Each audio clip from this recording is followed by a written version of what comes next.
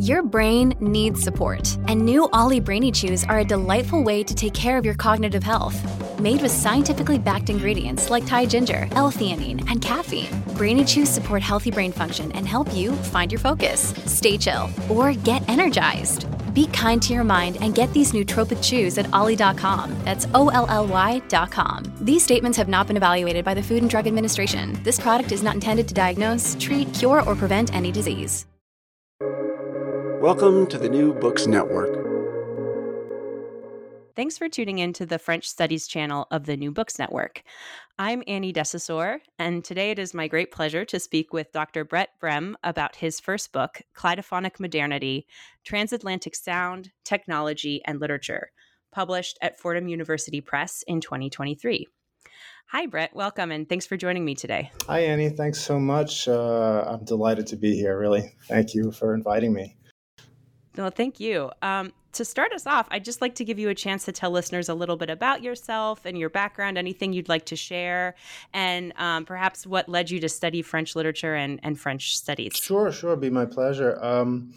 I come from a background in music, actually, so that was one thing that led me to this particular topic, and I guess we were just talking a little bit about Paris before we started this interview, but led me to spend some time in Paris playing in some jazz clubs. I played piano since I was, I think, maybe 9 or 10 years old, and still continue to play, not as much as I would like, but I really enjoy it when I can, and times when I find a chance to sit in on a jazz jam session in Paris, it's really a true pleasure. So that's something that I think has animated my research, my studies in French. I'm really interested in sort of the musical connections between the U.S. and France.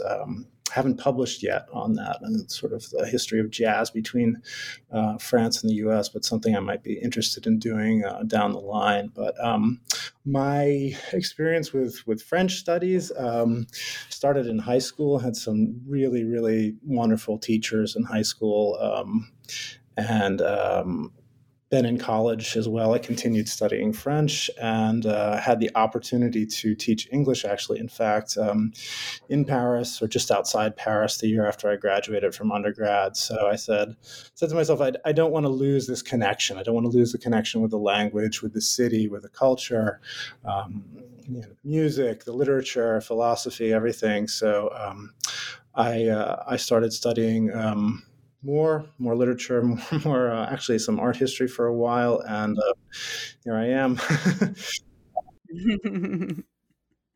Yeah, no, you mentioned, I was going to ask kind of the origins of this particular project, and you mentioned music, but you're also evoking literature and art history. All this is coming out in all these are important things that you study in your book, of course. So would you say that the kind of getting to the origin of this project, it's an interest in music, but kind of intellectually, did it originate with one author in particular? You talk about Charles Cros, Baudelaire, Whitman, Poe, Nina de Villard, but also, as we'll discuss, the kind of early history or prehistory of technological developments in audiovisual reproduction. So how did this kind of all come together as you were conceiving of the book in its early stages? Right.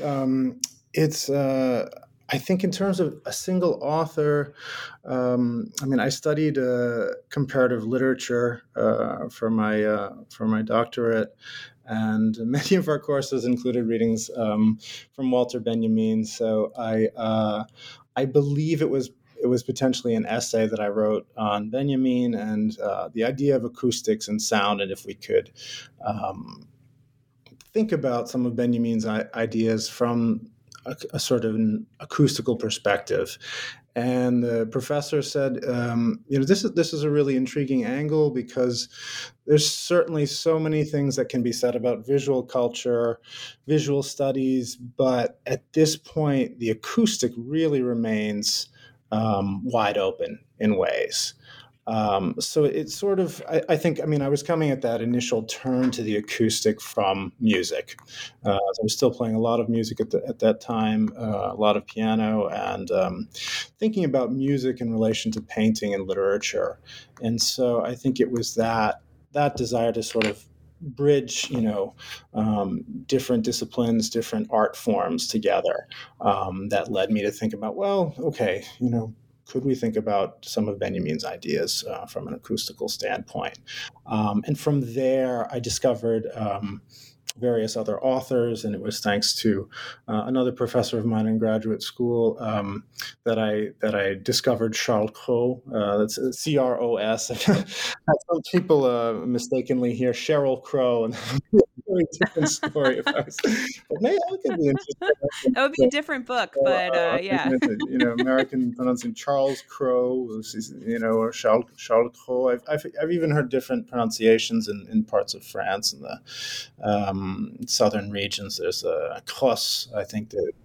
Close. Yeah, I wondered if the S was silent or not. So it was the suggestion of one of my dissertation, committee members that, well, who's this? Maybe we, look at this guy Charles Cros and see if there's something there, because he had heard, by just his reputation, that he was involved with the invention of the phonograph, or sort of a almost invention. His own paleophone was a dreamed of device that he we think never actually got to build, or at least there's no evidence that he actually built the machine.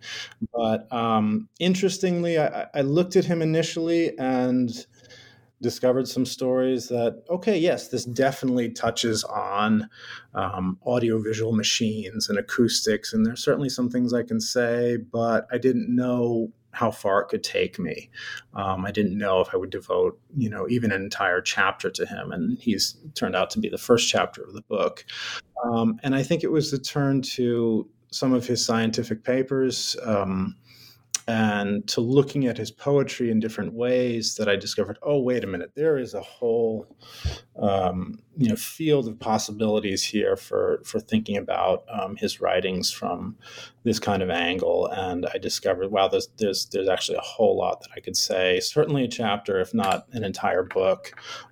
So that was I'd have to say one of the real thrilling moments of the research for me was when I sort of came to that realization that there's so much in the material there, and not just one particular story where he'll explicitly reference the phonograph or sound recording, but so many other elements. So those are sort of some of the origins of the project. I had something of a blueprint, and he was in there in the beginning, and then it expanded. Poe was not in there in the beginning.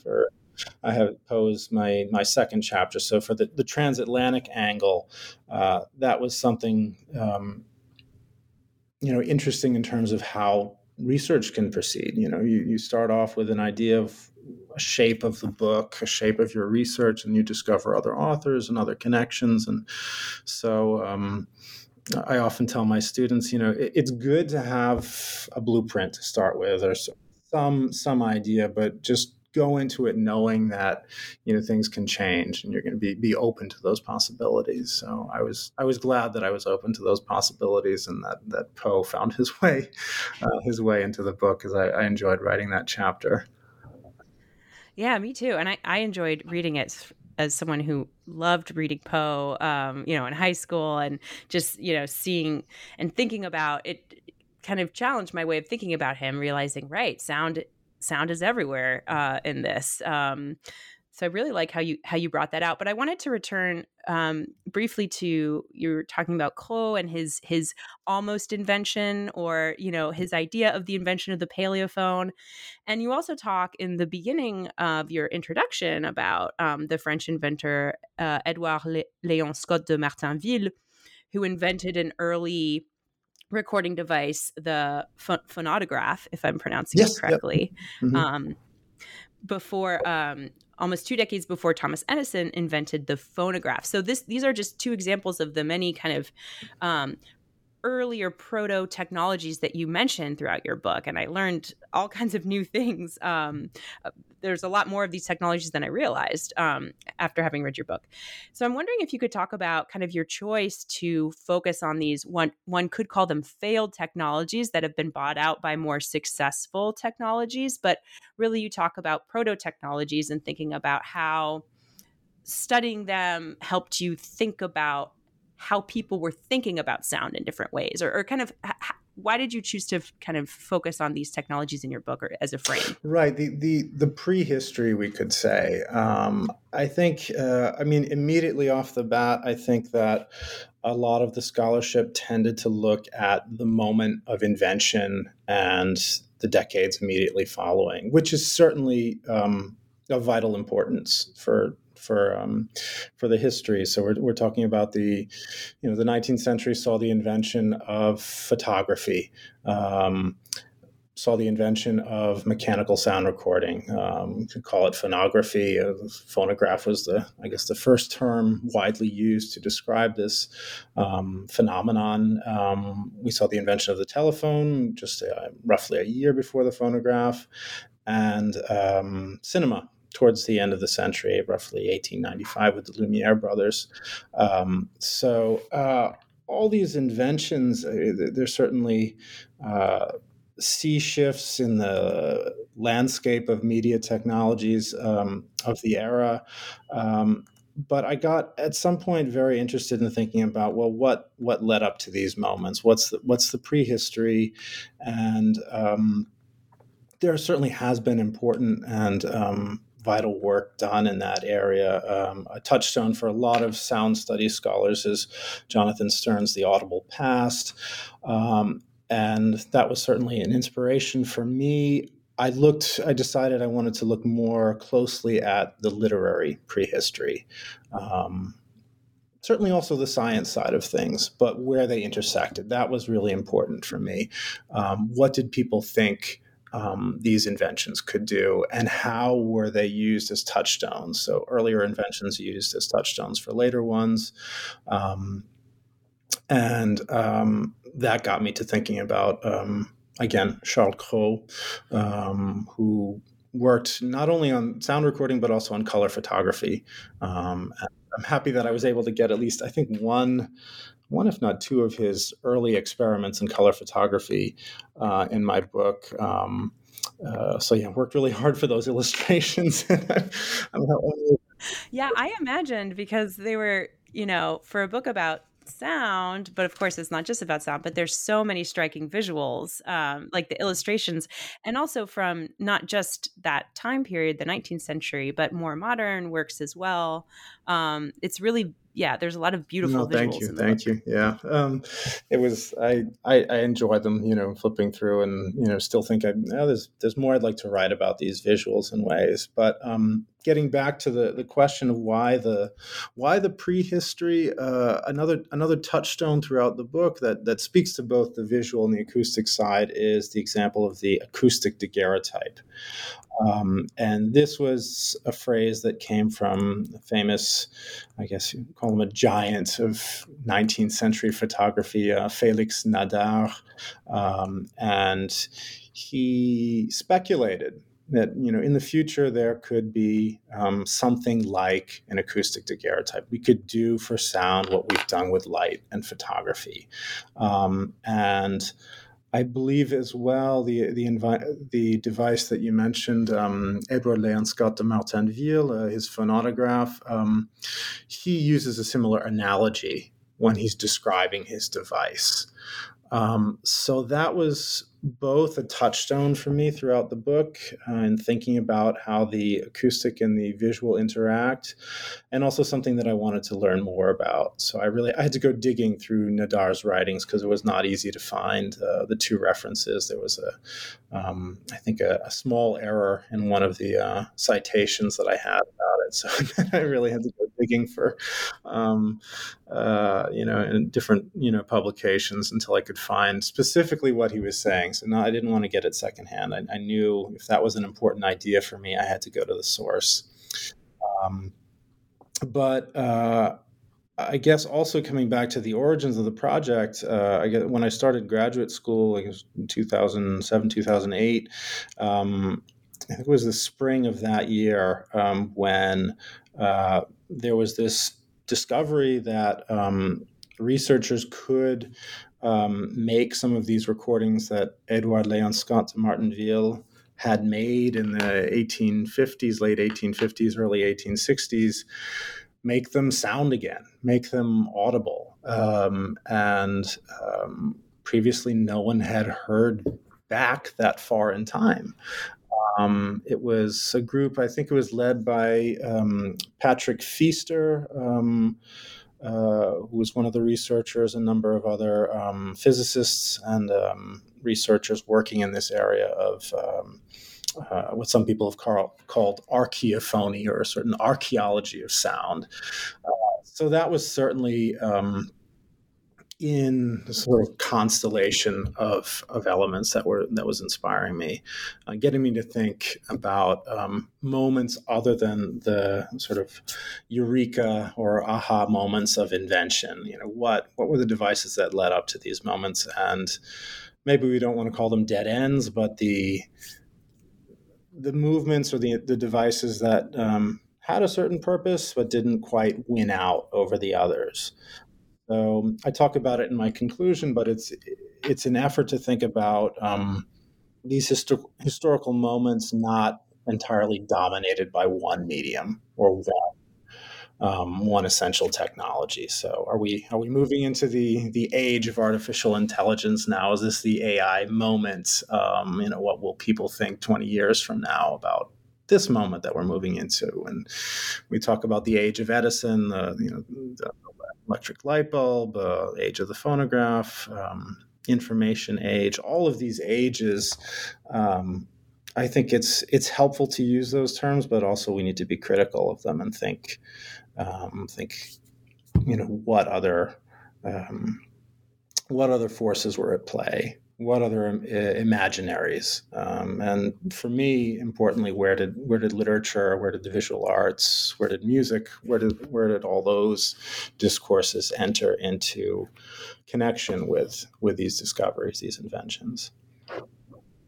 Right, exactly. No, I thought it was a really fascinating way to approach these questions, because you're not, it's not a project that's looking at, oh, let's look at the influence of this new technology on how people are writing, or what, drawing a direct connection point A to point B. It's really, you point really to more about how authors are imagining possibilities, thinking about sound in new ways, that are anticipating these technologies, or that are engaging with the implications of these technologies for human consciousness, and a lot of really deep questions that these authors are grappling with already.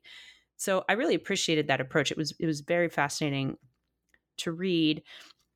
And in going back to that question of what these technologies, or how they're being imagined and how their uses might be imagined, and you mentioned, with the Scott de Martinville, the kind of using technology to go back and to make something sound that had been previously, had never been heard before, which is, and you reference in your book that firstsounds.org, I think, is, or .com is the website where you can listen to it. Some of these samples, they're mind-boggling. It's just extraordinary to listen back that far. At firstsounds.org, you can listen to a lot of these earliest of recordings. Yeah, but yeah, and I went, and as I was reading, I went and listened, and it was, to be honest, very kind of unsettling, like very eerie and creepy almost.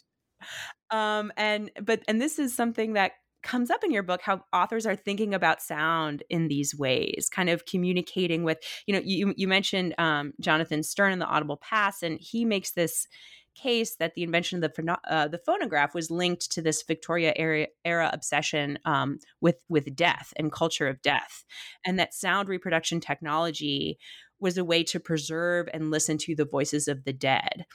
And so I'm wondering how, in your book, as you're you mentioned Poe. I mean, there's a lot to say there, I think, but with other authors as well, how are they making connections between sound reproduction or imagining the possibilities of sound reproduction, preservation, and then communicating with voices from beyond, whether from the past or, even with Crow, he's imagining interstellar communication in a futuristic setting. So, yeah, how are authors, I guess, thinking about kind of the unsettling, kind of eerie aspects of sound, or if you would say that they are conceiving them in these ways? Sure.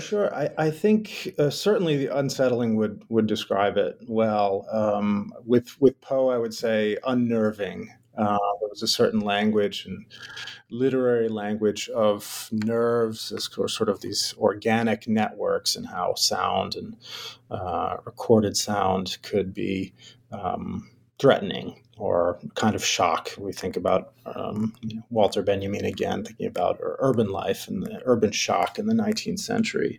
But to think about just how unsettling, how unnerving, it is for our experience to listen back that far in time, like as if we shouldn't be able to, as if, I don't know, just like, no, like that's a silent era. Think about a silent era of film, silent era of history. And no, we shouldn't be able to listen back that far in time. And at the same time, for writers and artists, photographers like Nadar back then, thinking about what would that experience be like in the future? Would it be marvelous, or would it be scary? And there was a very real fear of photography back at the time. And this very famous story of that, again, Nadar relates of Balzac and the theory of specters, and then the idea that every time you were photographed, it would take away a thin layer of your body. And there's a story I write about in the introduction of the book about this taken to a kind of literal extreme, where the sitter is obliterated, his body is obliterated, but his voice remains. So there is a kind of horror to that. The story itself is mostly comical. I think I write it as it's really a charming story, but there's a fear animating it. There's a horror to thinking about voices that persist, like the listening to the dead, preserving the dead with their voices in a way. At the same time, I was aware of that going into the project and the research, and I thought, okay, I want to get deeper into that. And with Poe, I certainly found that was a critical element, that he was thinking about acoustics, recording as a kind of unnerving area, something that was related to death and the macabre, as we would expect with Poe. And then I got to Crow, the French inventor of sound recording, or French almost inventor, and he had some different takes on it. I mean, he thought about preserving beloved voices. So in one of his poems, Inscription, it's sort of an homage to his various inventions. He thinks about preserving beloved voices for the future,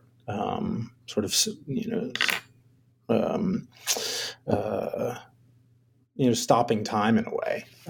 So it wasn't so much for him, not always a fascination with death, but thinking about love, memory. There's another story I write about where you mentioned the interstellar side, and Crow is just wonderful and wild in so many ways. I mean, he dreamed about, interplanetary, communication. There's an article about, his attempt to maybe speak Martian or develop an interplanetary language. It almost sounds like something like digital code, ones and zeros or something. He's got these immense mirrors. But in this very, science fiction type short story, he talks about communication with Venus and a scientist on Venus, and what these communications would be, these sound recordings would be like. And it was sort of sound recording in the spirit of scientific research and romantic encounters, and sort of communication at a distance that we're also accustomed to today. That's totally mundane, but then was dreamed of as a kind of magical thing. The last thing I might say on that is when I finally got to Nadar's, I think it was his first writing about the idea of the acoustic daguerreotype.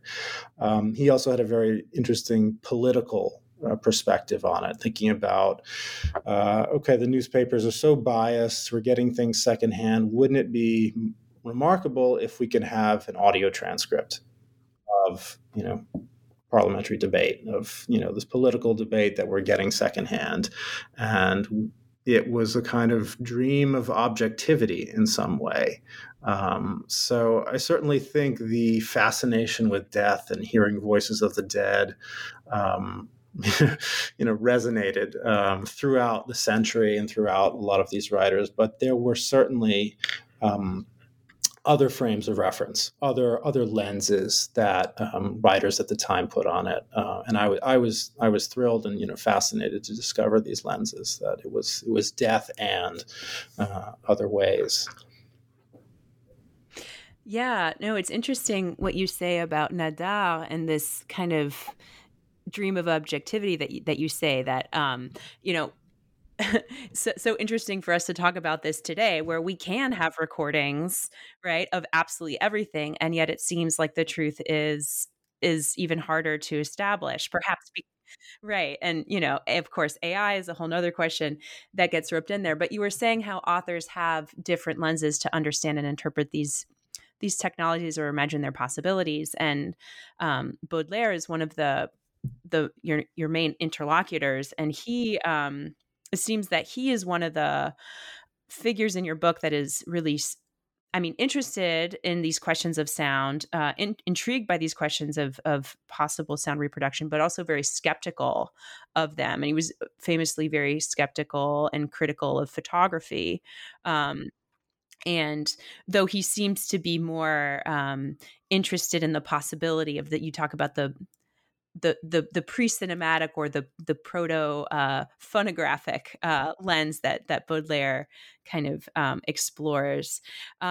So could you maybe unpack how different authors have different perspectives on this idea of how these technological advancements are leading to some kind of progress, and perhaps how their work is imagining a dark side of technology, or articulating anxieties around these technologies? Right. Certainly anxieties, certainly on the part of Baudelaire, and he was as has been known for a while, skeptical would put it, mildly, about photography. And sort of, I think the way I might have put it was a sort of infringement on the domain of high art, that it would take over in a way. And it was too much precision. It was too much, in a way, maybe objectivity. That photography of the day didn't have the kind of artistry that you might find with a drawing or a print. And it was kind of a little nasty of him to be doing this, even as he's good friends with Nadar. So that anxiety that I guess it would take over, that the public was, and I love this analogy that he draws, was like, in French, comme un seul narcisse, and I translate it as like a singular Narcissus, or one Narcissus at once, drawn to photography or the stereoscope, which used photography as well. So I think just the direction that technology in the arts was going in, that was a great fear of him. I think in some ways maybe it's a little overblown, the hostility, because you look more closely at his longest essay on photography, and he does praise photography in ways. He says it should be used for preservation. The books, archives that could be crumbling, that we could lose. If we can use photography in that way, that would be wonderful. It's so he did see uses for it, and I think the hostility, he probably that was probably very much sincere. I think, but at least the times I read the essay, I said, well, is he getting a little carried away? Is this to attract readers in part? In contrast, and this is where I found reading Baudelaire with Crow, which I believe hasn't been done too often, or at least not necessarily on the question of photography. Crow also maintained, I'd say, a healthy skepticism, certain pessimism as well, certainly towards the end of his life, about the idea of progress of modern society, high capitalism, technological inventions, but at the same time he had a certain hope, and one of his origins for developing the technology was his experience teaching deaf students. When he was younger, he taught the deaf, and so one story goes is that he had the idea that, well, maybe we can develop a device that will have a certain amount of spoken phrases in it that the deaf can use to go about their everyday lives. And maybe that can facilitate communication between different cultures, different worlds, even different planets, even with his interplanetary ideas. So, that was some of the wonder. And, he thought even of, and what if it was really small? He had an idea for, a pocket-sized phonograph, like right after Edison developed his. And it makes me think of, I was listening to a podcast a few months ago, interview with a film director, and the question was put to the director, well, what do you think about, cameras after they became really small? You had handheld cameras, and what's the historical importance of that? And this director cited, well, two possibilities or two developments that are really important for something that's portable. And this was Crow's vision for these technologies, that they could become more accessible, more portable. And so for film with a handheld camera, you have the political context again, whereas people could film things without necessarily being afraid of the authorities swooping in. You could film certain events and certain things with something that was handheld that you could sort of hide away. And the other development that I was totally intrigued by that I never would have thought of was children. You could film children more easily. And it ties back to the story that I write about in the introduction to my book about this great fear of photography in the 19th century, that people were scared of getting in front of a giant machine. What would it do to me? And so I'm not sure exactly when this happened in the history of cinema and, handheld cameras, but if you had something that was handheld and small, children would act more normally. They would behave, in a way that was more natural, and you could get a vision of life that you wouldn't have otherwise. And so, that's opening up a possibility. It's opening up knowledge. It's maybe not necessarily optimism, but Crow didn't necessarily speak about portability and visions of the lives of children or the political context so much in that way, but he certainly did think about beyond anxiety. He thought about possibilities and what these devices could reveal, how they could contribute to knowledge, scientific knowledge, but also to the arts. Right. Yeah. And certainly communicating with thinking about his work with deaf children, communicating with people that opening channels of communication that otherwise wouldn't exist. Right. It's another way of thinking about that. Another thing that strikes me about your book is that it really is, to sort of historically contextualize it, you make the case in your introduction about the value, maybe even the necessity of studying sound in the 19th century, which kind of, in a lot of scholarship, there's been a lot done about visual culture. And certainly there's a lot to be said between painting and impressionism and modern art and architecture and the panopticon and spectacle. There's been so much done, but you're really looking at the sonic. And I'm wondering, what do you think? How do you contextualize your study of sound and acoustic in this particular historical moment?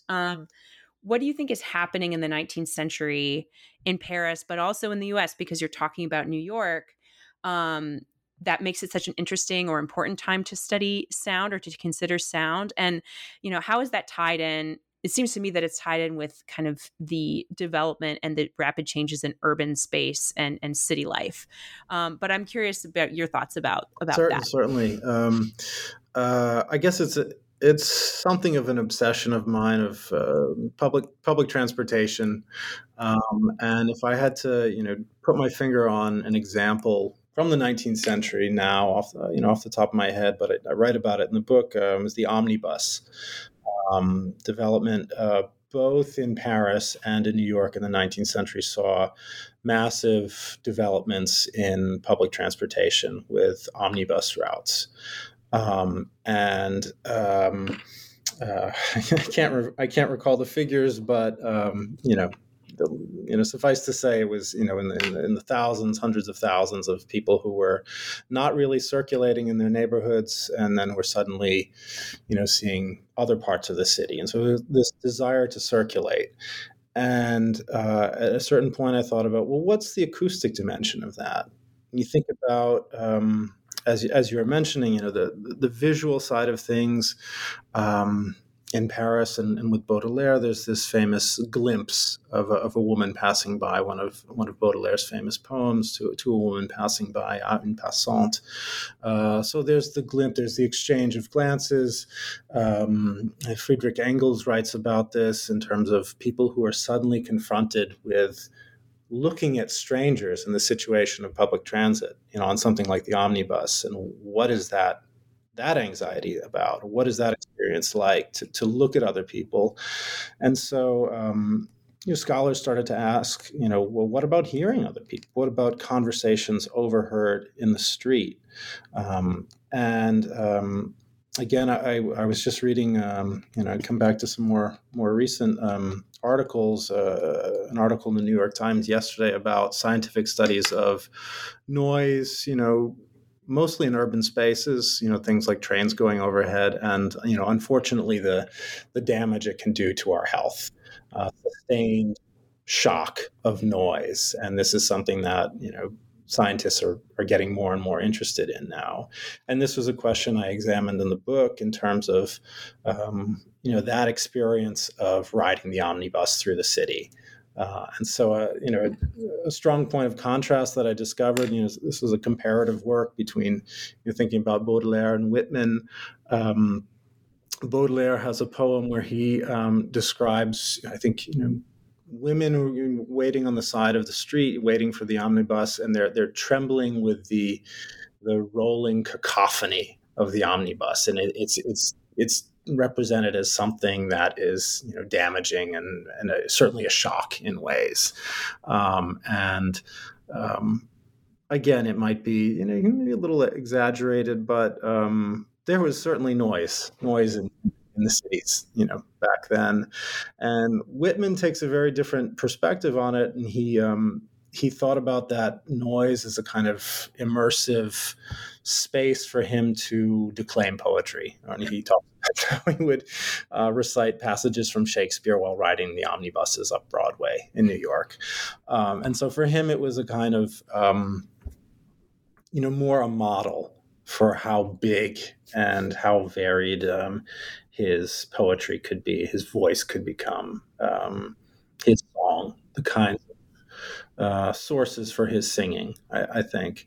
I think, if I had to pit them against each other in terms of thinking about what was the decibel level, I guess, like, and what they did with those decibels, it was a kind of moment for Baudelaire to think about a kind of damage and something maybe not altogether desired. Whereas Whitman thought, look at what I can do with this. I'm going to respond in kind, and I'm going to take it into places people haven't taken it before. So one way you could think of it is a kind of noise as a rival, but noise as a model in a way. What could it do to poetry, and how could it be brought into poetry in a way? Right. Yeah, no, it's interesting because you mentioned talking about the urban space. It struck me as I was reading your book that these late 19th century texts, were written over 100 years before sound studies as a discipline really emerged in the 60s and 70s. And I'm thinking notably of R. Murray Schafer's work, The Soundscape, where he identifies, that the dangers of urban sound, noise pollution, and these ideas. So I don't know. It makes me think that maybe, and of course today, there's even more to say about these questions. So there's definitely something there, I think, that's linked to sort of the sensorial experience of sound and the sounds of modernity. And it seems like whatever time period it is, these questions are kind of repeating themselves, and these around like, are sounds dangerous or unhealthy, somehow, are how do we grapple with kind of the lives that they have that are beyond our control in some way, or the impact that they have on human life. Seems like they're very much grappling with these questions that are still very of our Right. Yeah. And time. I was just thinking yesterday that, for, the origin of soundscape, at least as a term, with R. Murray Schafer was, grappling with the idea of noise pollution. Certainly, I mean, I think about sound and soundscapes in other ways, but that was definitely there. And that was something that was on the minds of writers and scientists, artists, in the 19th century. I found an obscure composer, and I write a little bit about him in my introduction, Jean-Georges Kastner, and he makes this assertion, pretty startling for the time, that the very noise of a city forms part of its unique character. So he was thinking mostly about music. He was thinking about transcribing and sort of collecting the incidental songs that you would hear from street peddlers, from other sources in the city. But he took a step back, and that's why I thought it was interesting to spend a little time, thinking about him, writing about him, to say, that there is some. He didn't use the term, soundscape, or in French, paysage sonore, but the very noise in the collective general sense. Um, so for him, I felt a bit more the positive side, the aesthetic possibilities of this noise. But he wasn't deaf to the damaging effects as well, to the pollution. And certainly the idea of pollution, light pollution. We have there was a important study, Disenchanted Night, I think from Wolfgang Schivelbusch, about light technologies in the 19th century and this disenchantment. So disenchantment with noise as well. Certainly that element there in the 19th century, which we might identify a bit more with in 20th century trends. But it was there. It was, there were certainly thoughts about that. Yeah. And on this question of noise in the city, and in urban spaces, modern spaces, it seems like this question of private, like the possibility of private listening, kind of how the city is transforming listening practices, how one listens, can one listen alone, anymore. I think the poem that you analyze of Baudelaire's is Les Veuves, and it's about a public kind of concert. So people that are gathering to listen to music in the park. But also this question of listening in the city space comes up in Poe as well, and kind of his fascination and unnervingness at hearing sounds that he was not intended, of which he was not the intended listener, or the possibility of hearing sounds from interior spaces, that are happening, elsewhere, other apartments, other rooms. Anyway, I'm just curious if you could speak a little bit about how these different authors, and I'm sure with Whitman there's other parallels as well, are representing sound, to relate notions of space, public versus private, even social class, and what is private in, or can there be private in the same way in a modern urban setting? Right, right, and it's funny that the the first thing that comes to mind, I think, is a story that I didn't write about in this book, but might be more of a touchstone for our listeners out there. Is Kafka's "My Neighbor," a very short story, probably from early 1920s, maybe, specifically about the telephone, but really speaking directly to these ideas of privacy, you know, interior and exterior urban space, and just the anxiety that someone is listening on the other side of the wall. And for Kafka, it's with the telephone. Uh, there are examples of the telephone in the 19th century literature, but I think um, Poe would certainly be an early exemplar of that kind of anxiety that we see, later with Kafka, with a story like that, with anxieties about what the neighbor could be hearing. The Murders in the Rue Morgue, famous story where there are all these witnesses to this, ghastly murder, and they don't know what language they're hearing.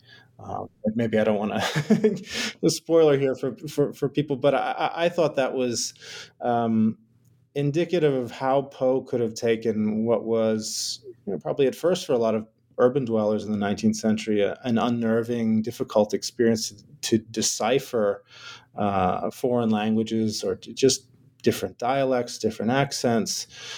Suddenly hearing that and hearing it all at once, not being able to make much sense of it. He uses that as a sort of point of departure for this mystery. So it's a sense of all these, these witnesses, ear witnesses. I've heard the term, more so than eyewitnesses. So this is a story of ear witnesses, the Murders in the Rue Morgue. So there is like a sense of space being delineated, articulated in different ways through acoustics. Another example that I really like, that I write about towards the end of the book, in the fifth chapter, when I'm writing about Nina de Villars. She lived, at least for a good part of her life, in call it typical bourgeois apartment building, but was known for these raucous parties, wild, noisy parties, and the most bohemian of salons of the era. And there was a certain decorum to people want their sleep, people want their quiet. Existed today certainly in apartment buildings, but for her they were committed to this kind of dream of using that space for an artistic salon, for musical salon.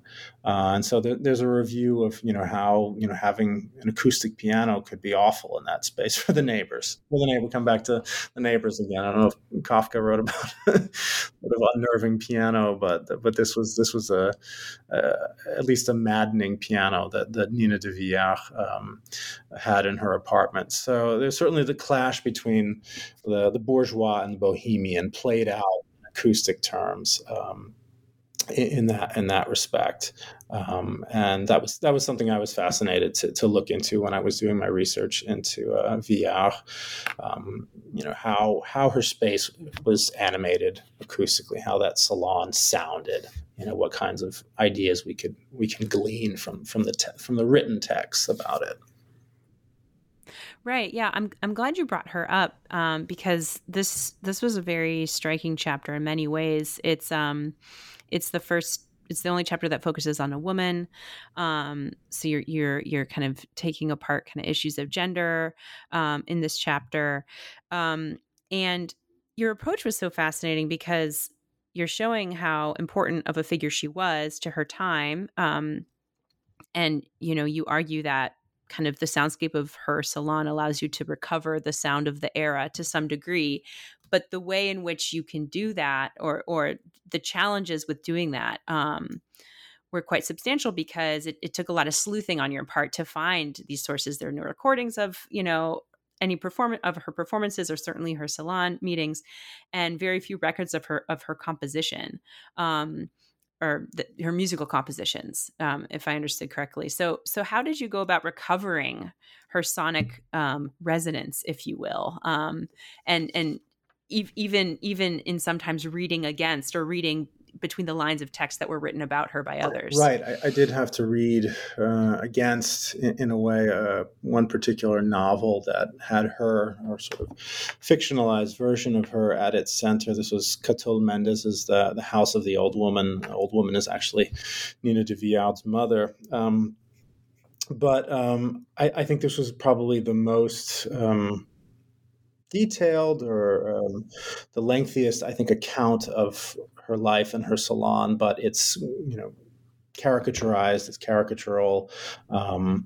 Can't really take it as, historical testimony, but it does capture something of the spirit of her salon. And I was interested in thinking about it in terms of like, okay, this is maybe exaggerated, this is mean-spirited in a lot of ways. Unfortunately, she was caricaturized and treated harshly by some of the people that she fed and housed and inspired for years. But I wanted to look at this book, thinking about those kinds of questions. What could we still hear? We don't have recordings. Maybe there's something out there. I mean, I would love to find it. I doubt it. But did they ever get their hands on an Edison phonograph? Might they have recorded a concert, her playing the piano? I mean, I would love to hear that. She was a concert pianist, composer.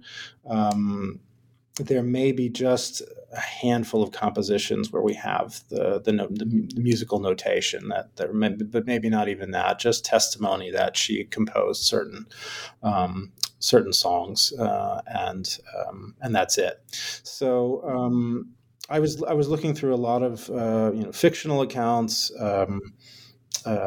Accounts of contemporaries, certainly visual sources as well. There aren't many photographs either. But Manet has a very famous painting of her, the woman with the fans. I believe it's on display in the Orsay. So to our listeners out there, you've probably seen Nina de Viard. You've walked through the Musée d'Orsay, but you probably didn't know, she had connections to some of the most important artists and writers that we would think of now, from roughly 1860 to 1880. Her salon was in some ways the place to be. So for me, the challenge was in kind of trying to recover something of that atmosphere, something of the sound of that salon. And I wanted to look, in different sources, not just musical accounts and things. I mean, I could have gone to reviews of her concerts, accounts purely of the musical performances, and I had some of that, but I wanted to think also about fiction, how people were thinking about music, the idea of music and the idea of sound, because it was, beyond a performance space, it was also an intellectual salon where people were really debating ideas. Where could the science take us in terms of representation? And I make the claim that she was a real visionary. Something that I'm interested in looking into further is she published a review, I think, of one of the Impressionist shows in the early 1880s, which featured Degas's Dancer. I think it was maybe the first showing. And she said that, the public might hate this now, but, I think this is magnificent. This is something that I've dreamed of, actually, is seeing a kind of representation of modern everyday life like this. And ages hence, I think this will be in a museum, and it will command a kind of respect that it's not getting now. And I believe she might have written about Berthe Morisot, Mary Cassatt as well in that review. So that's something I want to go and look back at, and her vision as an art critic, but also she was, she and Charles Cros were lovers for nearly 8-9 years. And, people will think of her as a muse, and I think that's important, but to also look beyond that and think about what kinds of ideas, artistic movements were inspired there. What did she inspire as well, and how did she contribute to it? Yeah, I thought that was really fascinating. And it's true that, it takes that extra, like a way of thinking outside the box sometimes to get at that voice, voices that are marginalized from traditional literary sources and written sources, including women's voices. So I thought it was really interesting how you went about that chapter, and also kind of this thinking about sound. It offers the possibility of thinking about the experience of sound, not just as kind of a theoretical framework, but really kind of a shared, you talk about the community aspect in the salon itself and music, but also how it's linking to other conversations about technology, science, art, how these are all interconnected. It seems like it really comes together well in that final in her salon, in that final chapter. Right. Yeah. I mean, it's ways of listening. That was an ongoing question for me, and for her salon, I made the case it was a kind of informal way of listening, or maybe a particularly bohemian mode of listening that was encouraged and developed there. Sort of, she had her friends who came to the concert hall, the more rigid, bourgeois, formal spaces, but also they listened to these songs. They had their own kind of hits in a way, songs that were repeated over and over again, sort of that encouraged community, as you say, but also people were sitting on the floor and or reportedly sitting on the floor, and crouching in the hallway or something, and then a song would come on, and so. That was intriguing to me, how that developed. It was a kind of, to use a theory from Pierre Bourdieu, a kind of habitus, listening habitus, or an informal bohemian habitus of listening there. So I feel like I want to look into that more, but that was something that I was really intrigued by. Yeah, no, that's really interesting. And so we're, to kind of a concluding question perhaps is returning to the beginning. I wanted to ask you about, a little bit about your title, first of all, the Kaleidophonic, which is very, a term that you developed, which is really striking and really brings together that audio-visual sonic divide that you are breaching in your book. And also, the book's cover image, because we're talking about these, this historical moment of the 19th century, but you're also evoking kind of the possibilities of sound and noise for the future, and how writers of the past were thinking about the future. And on the image of the book's cover, it's basically, for those who haven't seen it, it looks like a room filled with speakers, noise making devices, with the Italian, right? Yeah, with the Italian philosopher Luigi Russolo and painter Ugo Piatti. And you talk about how Russolo believed that the future belongs to noise. And you quote him by saying, "We must evermore enlarge and enrich the domains of sound." So I'm wondering if you could say a few words about how kind of his thinking about the future of sound, or the sounds of the future, framed your thinking for the book, and why you chose it for the cover. Yeah, wonderful question. Thank you. Again, strangely, what comes to mind, for an Italian futurist and thinking about the future of sound is what he says about the past. Actually, I think he makes the claim, and that I think I have this in the conclusion, is ancient life was altogether silent. It was only in the 19th century that noise was born. So he, with whatever we think of his, historical claims, you know, he makes the claim that noise, or a certain idea of noise, was born in the 19th century. 19th century cities, you know, to be more precise, 19th century machinery, industrialization, all of that. And, you know, thinking towards the future, you know, what could be done to harness that as matter for art, for you know, beyond music, even thinking beyond, I think, noise alone. He's thinking about noise sounds. So it's an interesting blend of terminology. You know, we think, you know, kind of cliche of, you know, one person's, you know, music is another person's noise, one person's noise is another person's music. You know, he's thinking in those ways and going beyond them to, like, where can we really blend these sounds or noises into something beyond that could be made for art, you know, symphony of noises or something like that.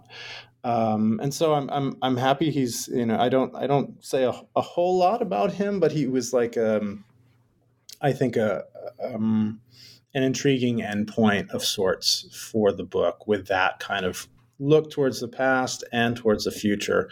What could be done differently with sounds and noises.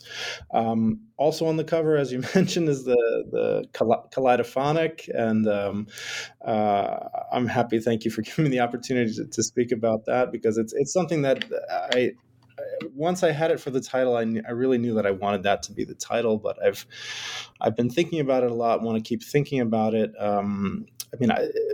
Appropriately enough, I chose it in part for the sound of it. Kaleidophonic, thinking about collide, the collision of sounds. Thinking about, again, going back to Walter Benjamin, the idea of 19th century shock, specifically urban shock, and just the shock of the new. Sound is a kind of collision. Collision with the subject, the modern subject in the city. What kind of impact is that? So I'm looking, very often in the book, that kind of collision as the possibility of recording, preserving sound that might make an imprint and leave a trace somewhere. So kaleidophonic in that sense of, the wordplay, collision of sounds. At the same time, and as I mentioned earlier, was the idea of the acoustic daguerreotype. So the collision of sound and image. And one thing I felt I had to negotiate pretty often with this book was to kind of thread a line between anachronism and teleology. So I definitely wanted to think about cinema, but I didn't want to have that constantly on the horizon and say this is, kaleidophonic is leading towards the cinematic, and this is always proto-cinematic, and wanted to try as best as possible to think about these ideas, discourses, inventions as much in their own terms, in their own moment. But I was very interested in that kind of collision between sound and image. So something like using photography to imagine what sound recording could be like. Acoustic daguerreotype is the idea of what sound recording could be like in the future. Briefly on the Kaleidophone, I still haven't found one. Actually, I'm some pictures or some designs. I looked through the book again, just this morning to refresh my own memory. It was developed by Charles Wheatstone, an English inventor, in I think 1827. Doesn't really look like the kaleidoscope, but the kaleidoscope was the inspiration. But it's just the description of it is very evocative. It's sort of these rods with silvered beads that had light focused on them, and you would get these very intricate designs depending on the vibrations of the rods, using different things like a violin bow, and sort of streams of light that could emerge. So it was actually mostly a visual device, but it had an acoustic side to it. Sort of the sound was the impetus for these designs that could emerge from the device. So for me, that was a point of departure, sort of conceptually, for thinking about where sound and image impacted. And I guess to bring it back to Crow, he spent a lot of time thinking about photography. People might think about him more today for his, almost invention, or we could give him more than partial, maybe full credit for, inventing sound recording. But he spent so much time working on photography, and the two of them in his writings, both scientific and literary, they intersect. And that was not unique to him. There were other people thinking in terms of the spectacular, the optical. There were sensory separations, but they did come together. And these intersections were really, some of the things that intrigued me most in writing this book. Yeah, I think it's really one of, the most important among the most important contributions of your book is really challenging us to think, at those intersections as opposed to, dividing them. As disciplines and fields sometimes tend to do. So it was a really fascinating read, and I learned a lot, and I really enjoyed it. So thank you so much for your book, and congratulations on its freshly minted publication, it's the tradition in the podcast to ask about what you're working on next. And it seems like you've evoked a few different possible projects in the works. Is there anything you're working on currently that you want to share anything about with listeners? Sure. I do want to spend some more time with both Charles Cros and Nina de Villers. I've got some articles in the works.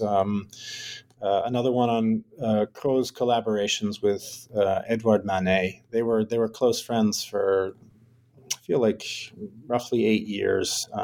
There's a little correspondence, not a lot, but they did collaborate on a book as well as some photography experiments. So I'm really curious about continuing that kind of line of investigation. At the same time, I'm interested in maybe a little relief from footnotes, and maybe a novel or a novella could be. I don't know, something involving Balzac. I don't know if I'm going to give any more detail beyond that, but something involving Balzac and no footnotes might be a little could be a little nice interlude. We'll see what happens. Stay tuned. Oh, well, I certainly will. That sounds refreshing, and I'm very intrigued. So I look forward to hearing more about it. Maybe next time. But yeah. But anyway, thank you again, Brett, so much. It was really a pleasure talking with you today. Thanks for joining me on the Okay, show. my pleasure. Thank you.